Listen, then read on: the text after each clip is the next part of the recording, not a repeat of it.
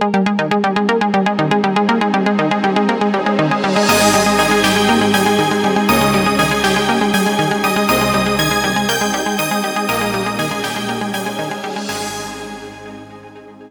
everyone to All About Windows Phone podcast 145, recording this on Tuesday the 7th July 2015. I'm Steve Litchfield after an absence of a week, after an hour-long special. With me I have Rafe Blanford. Yes, hello everybody. We're back this week to discuss all the usual goings on in the Windows Phone world. I'm sure, as always, we'll manage to divert into more general mobile and perhaps some other topics as well. But there's a few things to get through as we've been away a little while, but we're now back to our regular schedule after all recharging our batteries in the last week or so. Well, it's still the summer holiday season to come, Rafe. We may do a little more recharging as we go. But Oh, definitely. Yes, no, there will be another gap, I guess a month's time or so. We'll have to see how our schedules permit us with recording, but we know that you like us keeping to a regular schedule, and so we will endeavour to do that through the next few months, especially as there's going to be a lot of news coming up as Windows 10 for mobile gets a bit closer and new devices on the way, and I'm sure lots to talk about all around that. Yeah, absolutely. We do have a letter in, or an email, from Keith Bartlett. Now, he was concerned about a specific app, but if you're not concerned with this particular app, don't switch off, because there are some valid points to be made, I think. He wrote into the BBC, who had released a Newsbeat. Now, Newsbeat is a kind of a youth show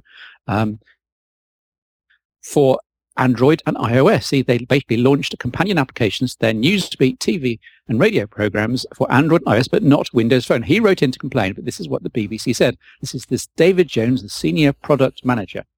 In June 2015, the BBC launched a new mobile app for its youth, and that's the important thing, which I'll come back to, news service, Newsbeat, for devices running recent versions of Android or iOS. The apps follow the April launch of a redesigned Newsbeat website with a responsive layout that adapts to different mobile phone, tablet and desktop computer screen sizes. And following these launches, Newsbeat stories can now be read on a far greater range of digital devices than ever before. As part of the BBC's drive to provide digital news to 16 to 24-year-olds, we have focused on the platforms most used by our target audience, which I'll come back to. As a publicly funded organisation, says David Jones, we also need to factor in how large an audience can be reached with a particular app. Every addition of an app we build carries with it a development, testing and support cost. And you'll know all about that, Rafe, of course, from your own work stuff in London. We have therefore chosen to build native apps for Android smartphones and iPhone at the present time, and have not yet developed apps for other platforms such as iPad, Kindle Fire and Windows Phone. And he goes blah, blah, blah, finishing up. But the point is, this is an absolutely critical point, Rafe. The whole point of developing an application is you need to know who's going to use it. In this case, Newsbeat is unashamedly a youth thing for 16 to 24-year-olds. I would argue that the market share of Windows Phone in the 16 to 24-year-old bracket is much higher than, for example, the number of 35, 40, 50-year-olds using Windows Phone. I've seen so many late teenagers using Windows phones, and comparatively few actually using Android phones. Whereas in the, take a 30 to 40-year-old professional, they're almost certain to be using an iPhone or probably an Android, perhaps a Samsung Galaxy Note. I think the BBC have got this horribly wrong. It's an interesting one because, of course, this data isn't always very easy to come across, and someone like the BBC will, of course, have their own surveys, but they'll also be relying on industry data from the like of GfK.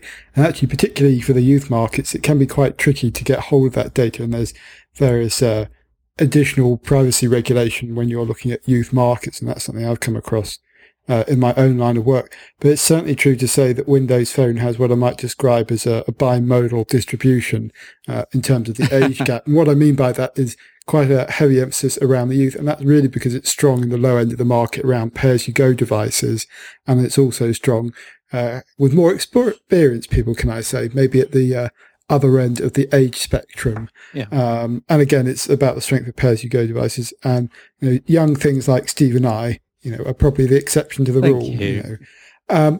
But yeah, I think it's an important point here that perhaps the BBC are misjudging it slightly. I mean, to be fair, I think even with the boost that Windows Phone gets there, we talk about 10% market share in the UK. That's actually more around the devices being sold each month, and it's just about caught up with that now in terms of the install base. I think the kind of the bump that you get from that bimodal distribution might make it to 20%.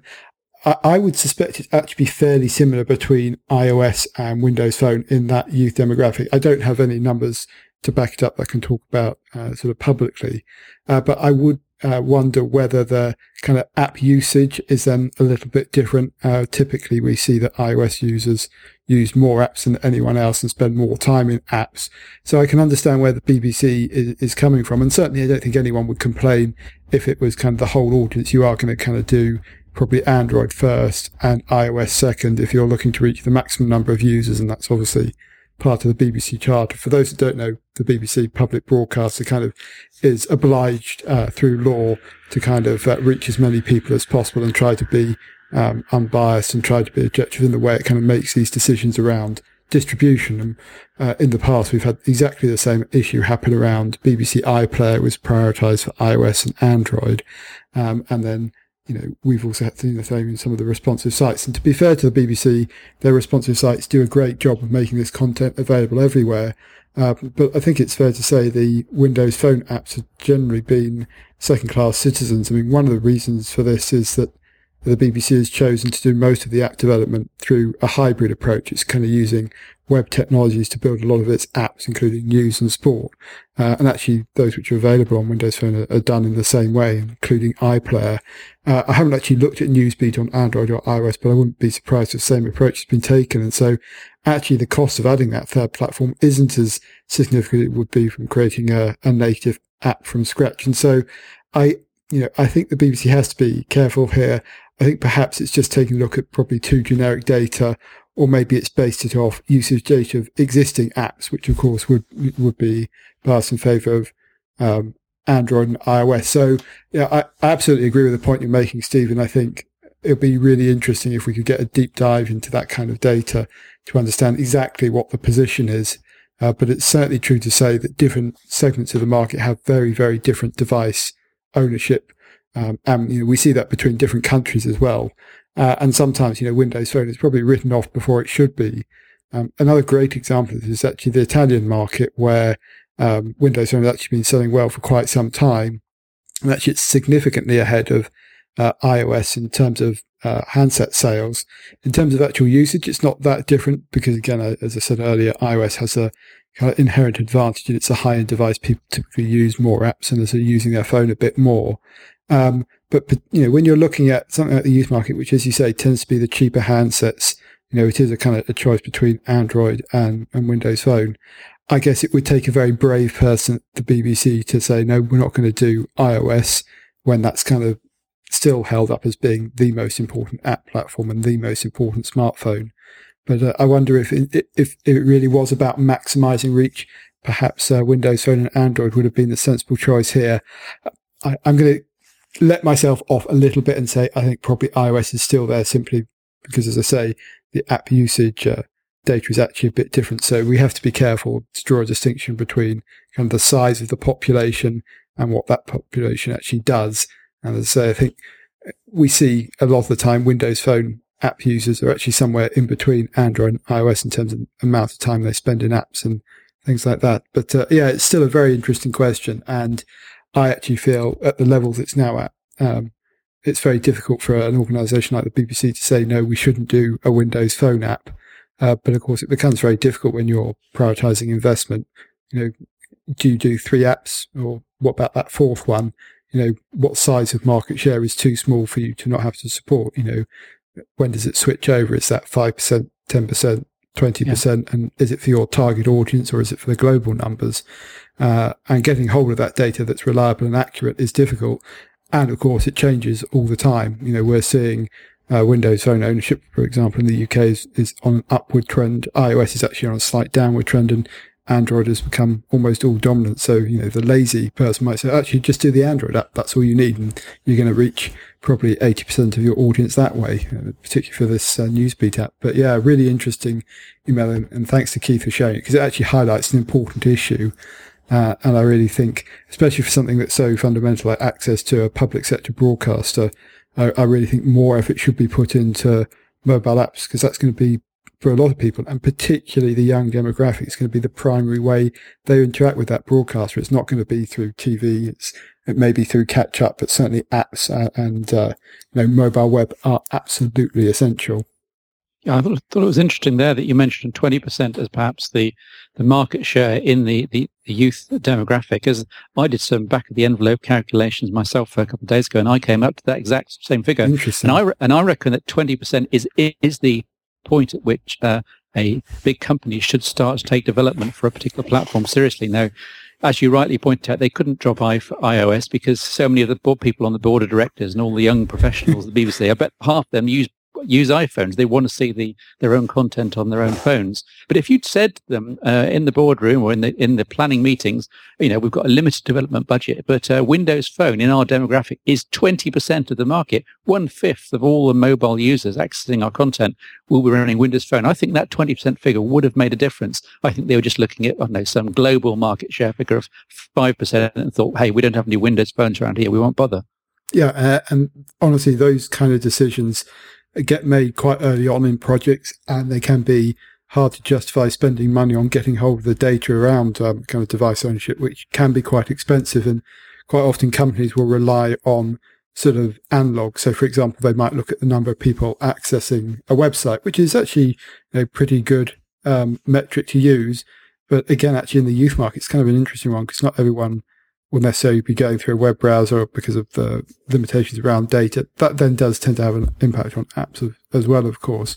But yes, it's an interesting one. And it certainly, to me, this one feels like a short-sighted decision. I'm trying to be as reasonable as possible. And obviously, we're a Windows Phone podcast, so we do favour that. But, this is an issue that I think is going to come up more as Windows Phone grows, and particularly in markets like the UK and France and Italy, where it's actually at a substantial level. For these companies where mobile is the most important way they interact with consumers, and you can talk about banking apps as another great example, or airline apps or something like that, actually, writing off 10% of your customer base, that's a pretty significant decision to make, or 20%, or whatever, it happens to be. So, it's actually gone past that point about, you can afford to ignore Windows Phone altogether. It's certainly becoming a lot more critical. And I do agree with you, actually. 20% is probably the figure where it becomes a very easy decision. I guess the trouble for Windows Phone at the moment, it is sort of, if you look at the UK market specifically and looking generally, it's floating between those two. And, this Newsbeat app is actually probably an example where they've got the decision wrong, in my view. Yeah. Well, you mentioned we're a Windows Phone podcast. Of course, we're soon to become a Windows 10 mobile podcast. Indeed. Or indeed, just all about Windows for phones, which is what I've been saying in various comments. No, just on a slinky link there to Windows 10 Mobile has hit build 10149, and this was about a week or so ago, and I've been running it on several of the devices here, and it has been pretty stable and pretty smooth. The main improvements are, it's obviously faster and smoother. There's less debug code in there.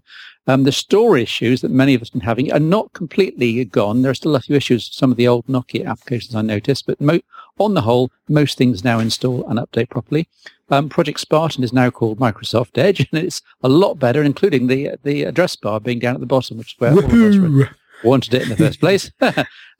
Action Center, you can now expand to 4 lines of tiles. That's kind of useful, and having a double swipe down, kind of Android-like, really, and it works really rather well.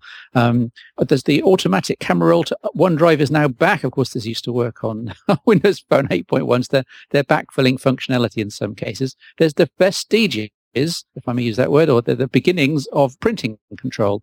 We're seeing in the Office preview applications, and I'm assuming that proper print setup will happen in the Settings app in the next build. Podcast now works again. A lot of bugs fixed, especially in Outlook Mail. So there's a lot to be cheery about, Rafe. But one big caveat, and this may apply to you if you haven't actually updated all your devices yet, is that I completely and utterly recommend a factory reset. I go into Settings, System, About, and then reset your phone after you've done the update. If you try an update in place, things will go wrong. You will see glitches. I have had all sorts of troubles. You do the update, that's fine with all your data in place, but you've done your backup, you've done your syncs, then you do a factory reset, and then you build up by resyncing data, by reinstalling apps from scratch. Don't try and restore a backup from a previous device. Now, I would expect that from the next build onwards, we can start restoring backups. I think things are starting to settle down, but I will, of course, report back in the main news stories. Yeah, I think it's interesting. This build, there are a number of issues listed on the Microsoft site, and where the install button doesn't appear after you've downloaded the build. And I actually had this one, and you have to actually make sure your battery's over 40%. It took me a while to actually sort that one out, and I need to get this onto my main device so I start using a bit more day to day. But I would pick out a few things. The browser one where I went woohoo is actually one we talked about on the podcast. So just to really highlight that one. Actually on the Action Center, it's kind of a tiny thing, but it's a sort of thing that speaks towards starting to think about it as a mobile device. And that's the addition of a torch or a flashlight functionality where you can just very easily turn on the LED flash from the camera. It kind of, there are things probably 150, probably even more apps to do that in the store. It seems, silly not to have that kind of functionality easily accessible on this, on the bar there. So I really like that as well. And as you said, there's quite a few cosmetic improvements. I think things like the browse bar at the bottom and actually some of the changes in apps, it speaks towards the kind of the user interface and the look and feel starting to be tuned to running on a phone, whereas before it was kind of inheriting things from Windows 10 desktop, kind of the design language there. And so they're starting to think about optimizing it for phones. And I think this, if anything, is probably slightly better on the smaller screen devices where we've talked in the past about how Windows 10 for mobile works really well on the large screen devices. I expect there to be, a couple more builds before we get to the really stable stuff. I mean, you were talking there about doing the in-place updates and, restoring backups and things like that. I think we may be a little bit further away because it's still likely probably to be September or October before this is finalised, although, of course, we are getting much closer to the point at which it needs to be a little more fixed so it can start going out to manufacturers. There are a whole bunch of other issues listed on the kind of the Microsoft post about this, things around there being freezes in certain situations and being unable to lock your phone. And read through all of them because it's worth knowing if you come across it. It's not you doing something stupid. It's actually there's a kind of a bug in the release. But this is one that was released, I think, through the fast release cycle. So you'd expect it to have a few more of these, and rather than kind of the more stable update process. But all in all, it's starting to look increasingly impressive, Steve. Yeah, absolutely. And the caveats I mentioned just now about how to actually perform the update and get your data back on, of course, we should recognize that within a couple of months, when they start releasing this thing, they're going to have to present it in a form where it does a full over-the-air install over everyone's data, apps and settings, and everything gets retained as far as possible. And that's going to be quite impressive to see them pull off, given the shenanigans we're currently going through. But I'm guessing that all comes in the last month or so of debugging and just absolute soak testing on as many devices and as many users as possible.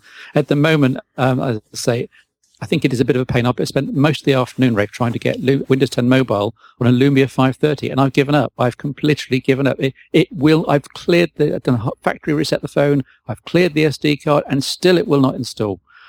So there are clearly issues with the current build with some of the lower devices in terms of storage space. The 530 may even be left out. Who knows? Maybe the 530 will be one of those devices they say, we're not going to push the update. It will just break too many people's devices. You can't expect everyone to be a geek and to clear absolutely everything just to get a new build of the OS on. So I think it's early days for those lower end devices. And I've got a couple of articles. We may talk about one of them later in this podcast, just looking at how Windows 10 Mobile is going to roll out to the full range of Windows devices. Yeah, no. So overall, I think this is a really excellent update. But we've talked in the past about whether you can live with it as a day-to-day device, and actually, I think you're pretty close here. I probably wouldn't put it on the main device, but you might want to think about having a device that you keep as kind of your main device. But you might want to put your main SIM so you can actually try this out for a few days or even a few weeks. If things do go wrong, actually a reboot is often the thing to do. That kind of fixes things. There's a few things where Outlook Mail seems to get stuck, and particularly seems to be happening with Gmail accounts. But as you said, there's a whole bunch of testing to come in terms of being able to support those in-place updates. But of course, I guess there's only, don't start thinking about those until you've kind of got everything on the back end finalised, and that's where we're getting closer to. And actually, the whole point of this insider program, I suspect, is to be collecting data from a wider pool of test devices. And I'm sure every time there's one of those in-place updates or there's installs going on, Microsoft are collecting data as part of the insider program all the time. And that's obviously aimed at trying to make that transition as smooth as possible. Because one thing I think is certainly fair to say is this will be the biggest ever Windows Phone or Windows 10 mobile update that I can remember, given that we had the whole hassle around 7.5 to 8, and actually we've kind of 8 to 8.1 was relatively minor. I mean, back then we thought it was a big deal, but really nothing on the move to Windows 10 mobile. And there is so much that is changing, both in terms of the actual kind of operating system, the platform, all the settings, but also the apps as well. And kind of pulling off that juggling act, and especially as it's getting increasingly complicated with more apps and cloud services to take into account, I kind of watch slightly with bated breath to see what will happen, but I guess the proof will be in the pudding. Yeah. Of course, it's a big update. It's 1.9 more than the previous OS version, Rafe. Moving away from facetiousness, staying on that Windows 10 mobile context, I did put up an article today, Rafe. Windows 10 Mobile and RAM. There are two big concerns with this new version of the operating system coming to us all. One is what will happen on the lower RAM devices, for example, 512 megabytes, as many of the budget phones are. And secondly, what will happen with the different older and slower processors? For example, the Snapdragon 200 is the new slow one, but also the older S4s running at dual-core 1 gigahertz. And I've been also, testing the Windows 10 Mobile on the Lumia 520, and things haven't exactly been rosy. So I'm going to write this up in two parts. The first part went live today as we record this on the Tuesday. And if you wanted to bring up the table, Rafe, Windows 10 Mobile and RAM, comparing the Lumia 630 with the 1520, so kind of not the complete opposite ends, but certainly 512 versus 2 gig of RAM. I was expecting to see quite a few differences. In practice, apart from web browsing, there was almost no difference. I was pleasantly surprised that devices like the 630 presented a very usable experience. Now, they haven't got quite the same number of pixels to throw around, but also there's a quarter the amount of RAM. So I think the 630 did pretty well, and I'm kind of cheered that kind of lower mid-tier of device is going to do fairly well with Windows 10 Mobile. Yeah, I think you deserve to go and stand in the corner for your skepticism and your pessimism, Steve, because Windows Phone's always been good at running on the kind of lower end hardware. And actually, one of the things we've remarked in the past is it's quite difficult unless you put them side by side to see the differences. And as your table shows, actually, you're seeing exactly the same thing here with Windows 10 for mobile. That's pretty remarkable for something that's effectively still an alpha piece of software where you would actually expect there to be performance tweaks to come. Now, I will say that in practice, when you start using your devices, you will occasionally notice the slow processor, the extra RAM. You have already identified web browsing. That can be quite processor intensive, particularly on a big page with a lot of rendering to do. And, you both got the platform and the new browser app. So I think it's kind of a double whammy there. But also when you're processing video or photos, I mean, I've noticed on the Lumia 830, which is kind of a Snapdragon 400 device, that it can sometimes fall over when it's doing things around Lumia Moments or some of the hyperlapse type video stuff. And that's on, perfectly stable thing. And, I suspect that's down to memory or processing rates sometimes to fall over. I mean, it doesn't happen all the time. It's just occasional. Whereas on something like the 930 or the 1520, it does tend to be rock steady and you don't have to worry about such things. But actually, it's amazing, really, that it is as stable as it is. Now, obviously, the 630 is one of the slightly more modern devices. There are going to be all kinds of S4 devices out there and some of the earlier lower spec devices as well. But in terms of kind of the big mass market devices that have come out in the last year, it looks like every one of them is going to be supported and going to be working very smoothly. So, credit to the engineers. It was looking at your tape, I was kind of amazed to see, with very few exceptions, it was, a matter of 10%. And I suspect it wasn't. It's only if you put them side by side that you'd really notice those differences. I suspect be interesting to see in the final version. It may well be that there's actually a bigger difference because some of the efficiencies, they'll obviously have more of an impact on something like the Snapdragon 800 in relative terms, and so those gaps may widen a little. But even so, one of the things about particularly the more recent builds of Windows 10 for mobile performance has improved a lot. and actually where it's been a bit of a problem, it's either been a known issue or it's where there's a bit of a kludgy fix going on. Don't get me wrong, there's still room for improvement, but given the reputation some of the other platforms have got for having updates and then having phones become glacially slow, particularly the older ones, it's actually looking pretty good for Windows. So I think it's going to maintain its reputation for kind of excellent performance across all types of hardware.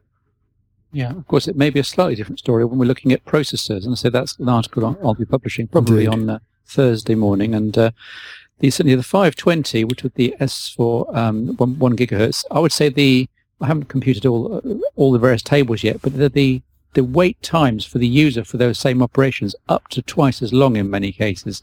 And that's starting to get a bit of an issue. Now I need to do more tests against more devices, so hopefully I'll have all that pulled together in the next couple of days. Yeah. But I think the processor time may be an issue. And of course there were lots of 520 sold. So the 520 is kind of a crucial device. I wonder whether Microsoft might even make some final tweaks specifically for those old S4 devices. Yeah, it wouldn't surprise me. You're right. They're still the kind of most installed device in a number of markets, including, I think, just about the UK, although I know the 635 has been breathing down its neck in that respect. The other thing, of course, we aren't really talking about it being loaded down with data. And like kind of any smartphone, you will notice performance I think depredations is probably the way to explain it. If you've got loads of things running on the device and lots of data stored, and a good example of that is the Photos app, which can sometimes slow down a bit if you have a couple of thousand photos in it, which is probably cue for Steve to say, actually, you need to spend some time spring cleaning your device, Rafe. You really shouldn't have that many photos stored on your device. But of course, on the 830, I'm benefiting from a nice big micro SD card and lots of photos on it. And actually, the thing that when it ends up annoying me, you can see I've obviously had a personal bugbear in turning that anecdote into a bit of data. It's actually been when I've been trying to share it from other applications. It's fine within the Photos app itself, but if I try and send a photo to Twitter or WhatsApp, sometimes that kind of sharing dialogue breaks down and doesn't show the photos. Now, usually I can get around it by swiping across to albums and choosing it that way. But actually it's, I've said in the past that I've never really noticed any slowdown on the 830. Now that it's, had kind of 9 months worth of usage and it's got basically 9 months of data because I haven't taken anything off it ever. And it's got loads of apps installed on it. There is some, but compared to the Android device I've been having running a similar length of time, it's sort of a night and day difference. So it really is the case that, Windows Phone has a very well-deserved reputation for handling performance, even if you're kind of like me and being lazy, not cleaning or spring cleaning your device, which I know Steve literally reset my device with a drop of a hat does on a very regular basis. Sorry, Steve. I've reset and reflashed. I think it was 8 smartphones in the last 7 days I worked out, which was kind of scary, but yeah. So it's been a light week for you then? Let's change tack. Microsoft has been doing some rebrandings, and I'm not sure how significant these are, but they're certainly notable. Xbox Music and Xbox Videos, both of which I've been railing against the naming for, ever since they came out, really. I think it was when their 8.1 first appeared. And in kind of snarky style, whenever I've mentioned either of them, I've been tempted and quite often done, put the Xbox bit in brackets to show the fact that even Microsoft didn't actually include the full name half the time. Certainly I didn't want to. They've now decided to drop Xbox completely in terms of the branding, and it's now movies and TV, which makes sense. And they've changed music to Groove, which is kind of a strange decision. Why they didn't just call it Microsoft Music, I do not know. But any comments on the name changes? Yeah, well, on the Groove side, I mean, the 70s called and want their word back. I'm assuming there's some kind of registration block or something that means they can't use Microsoft Music, because that would have been the obvious thing to do. I can remember when the Xbox branding first came out, you were railing against it, and I was trying to defend it on the basis that, it was a unified kind of entertainment brand. And I still kind of like that idea, if I'm honest, but I don't think it's really caught people's imagination. And it kind of makes sense to switch that back again, because as you rightly said, people were kind of often ignoring the brand, and you have the same thing across all the Windows 10 devices. It kind of makes sense. And Xbox then becomes a brand which is very much a thing that sits under your TV as the kind of entertainment console, and actually separate out the services from that. And that kind of does make sense. And I wonder whether we'll see something similar happen for games, whether the kind of the Xbox brand will be de-emphasized there, which has kind of already been happening a little bit over the kind of the last little period. But yeah, it makes sense to have more generic brands, and we've seen sort of similar things happen from Google and Apple. Apple, I guess, a good example, Apple Music, and the way that that's changed. Honestly, it's a simpler way to understand it.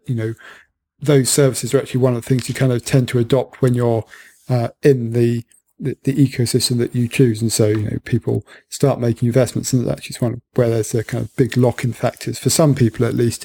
Music maybe less so, given that everything is DRM free these days, which is a nice change from the dim and distant past. But movies and TV is certainly still that. And one of the interesting thing about Microsoft is, of course, because it's not number one in mobile or even number two, they've actually made all of their services available on other devices. And so it's very easy to get what was Xbox Movies and TV and now Movies and TV on Android, on iOS, or indeed on kind of smart TVs. And obviously it ties in with the Xbox console as well. So it's actually a pretty smart one to use if you want it to be as cross-platform. And if you're like me, using multiple devices, I've got a few investments made into the Xbox Video. So I'm kind of got a weathered eye on this rebrand.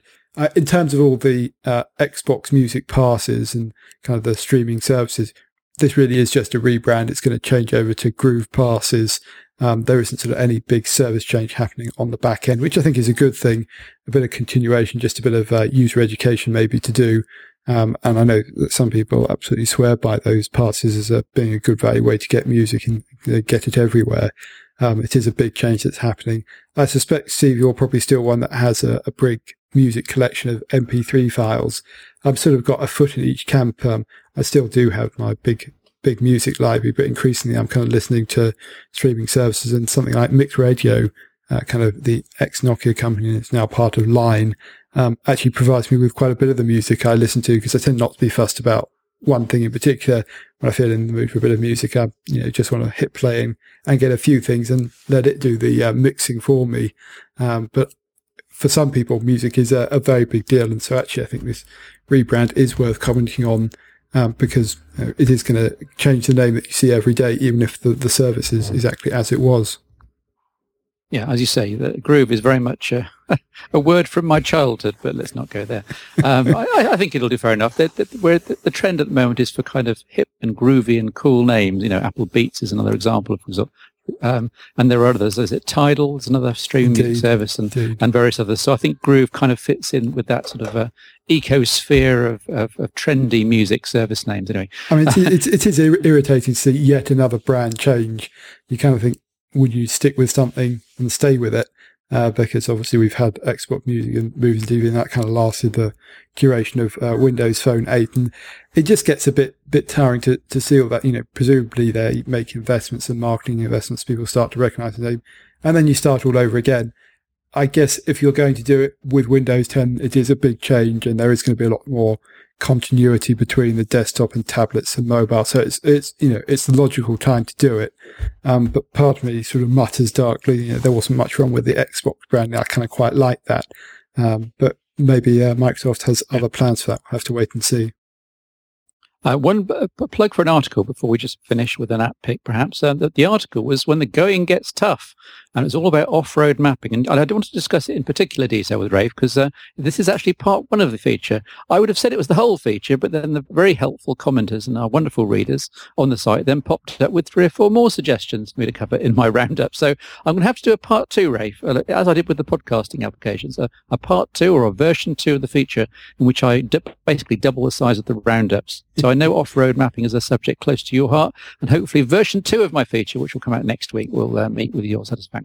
Oh, okay. Well, I look forward to reading that, because I know there's a couple of apps in the current roundup that I do use myself, and so be intrigued to see what else has been recommended, discovered. I'll have to probably have a sneaky look through the comments before Steve publishes his next piece. Do you want an app pick from me, Steve, or have you got one ready to go? Well, I'll go first. This is Superbike 2015. Now, I'm not one for following motorcycle racing, or so I thought. I'm not really familiar with the characters or the bikes or the classifications. And I thought, well, let's give it a try. This is a motorcycling, as the title suggests. SBK15 is the short version of the title. Superbike racing from a first-person perspective, and you scream your bike round corners and you lean into it, and you really get into it. The developers have done an amazing job, and it works even on the 512 megabyte RAM devices, of creating a virtual 3D environment with riders you can zoom up to, overtake, crash into, and yes, you both go sprawling. You don't break any arms or legs because it's all virtual. It's tremendous fun. It's very exciting. And I read the full review. I really surprised me. Most of these titles tend to completely go off the wrong end of the spectrum in terms of freemium. They completely go off the wrong end of the spectrum in terms of load times. Drumming your fingers for 45 seconds while something loads. This was surprisingly speedy, surprisingly fast, surprisingly fluid, runs on virtually every device, and isn't tremendously expensive. So, yeah. And if you're into racing and into excitement, SBK15, that's my pick. Oh, that's interesting. I'm going to have to check that out. I can't say I'm a biking fan, but it sounds a lot safer than the real thing. And it sounds, from the screenshots as well, looks like a great game. The app that I want to talk about briefly is Instanote. Now, this is from Microsoft. It's actually out of their kind of garage selection, which is where they kind of do experimental things with apps out of their research labs. And what this does is it kind of makes note-taking in meetings as easy as it can be. Kind of the idea is that, when you're in a meeting, you need to concentrate on the conversation, and it can be difficult to take high-quality notes.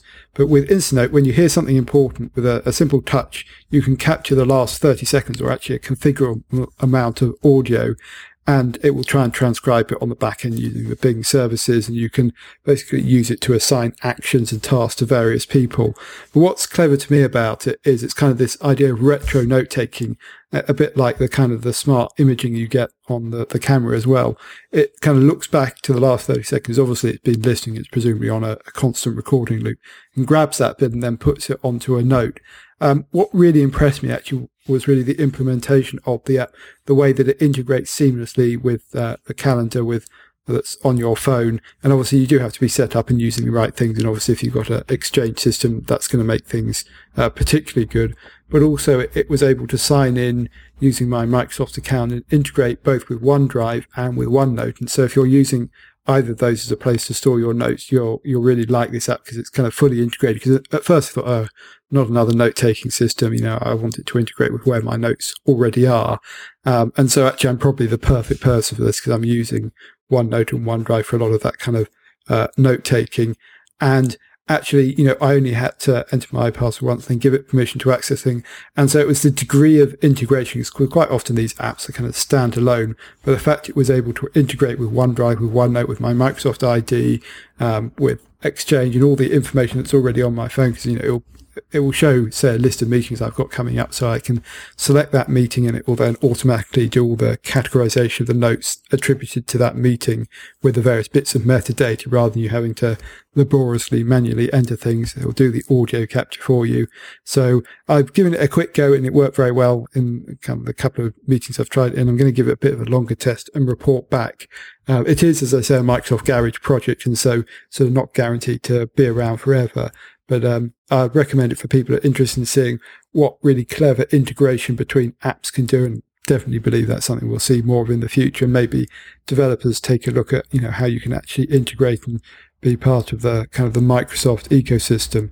And actually, it probably doesn't matter. It could be running on Android or iOS, but actually this is a great example of where app gets real extra value from being able to, deeply integrate into the wider Microsoft system, if you like, and that gives it a significant leg up over any competing app, which these notes ones are quite often stuck in a silo. It can be hard to get the data out, or you have to get the data in from something else. So yeah, really, really very interesting app, and that's Instanote. It's free, available from the Windows Phone Store.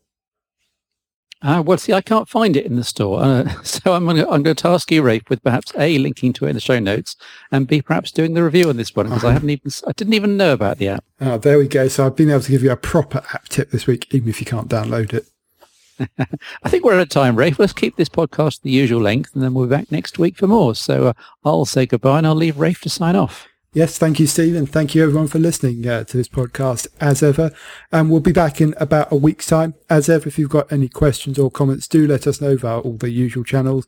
But until then, thank you very much for listening.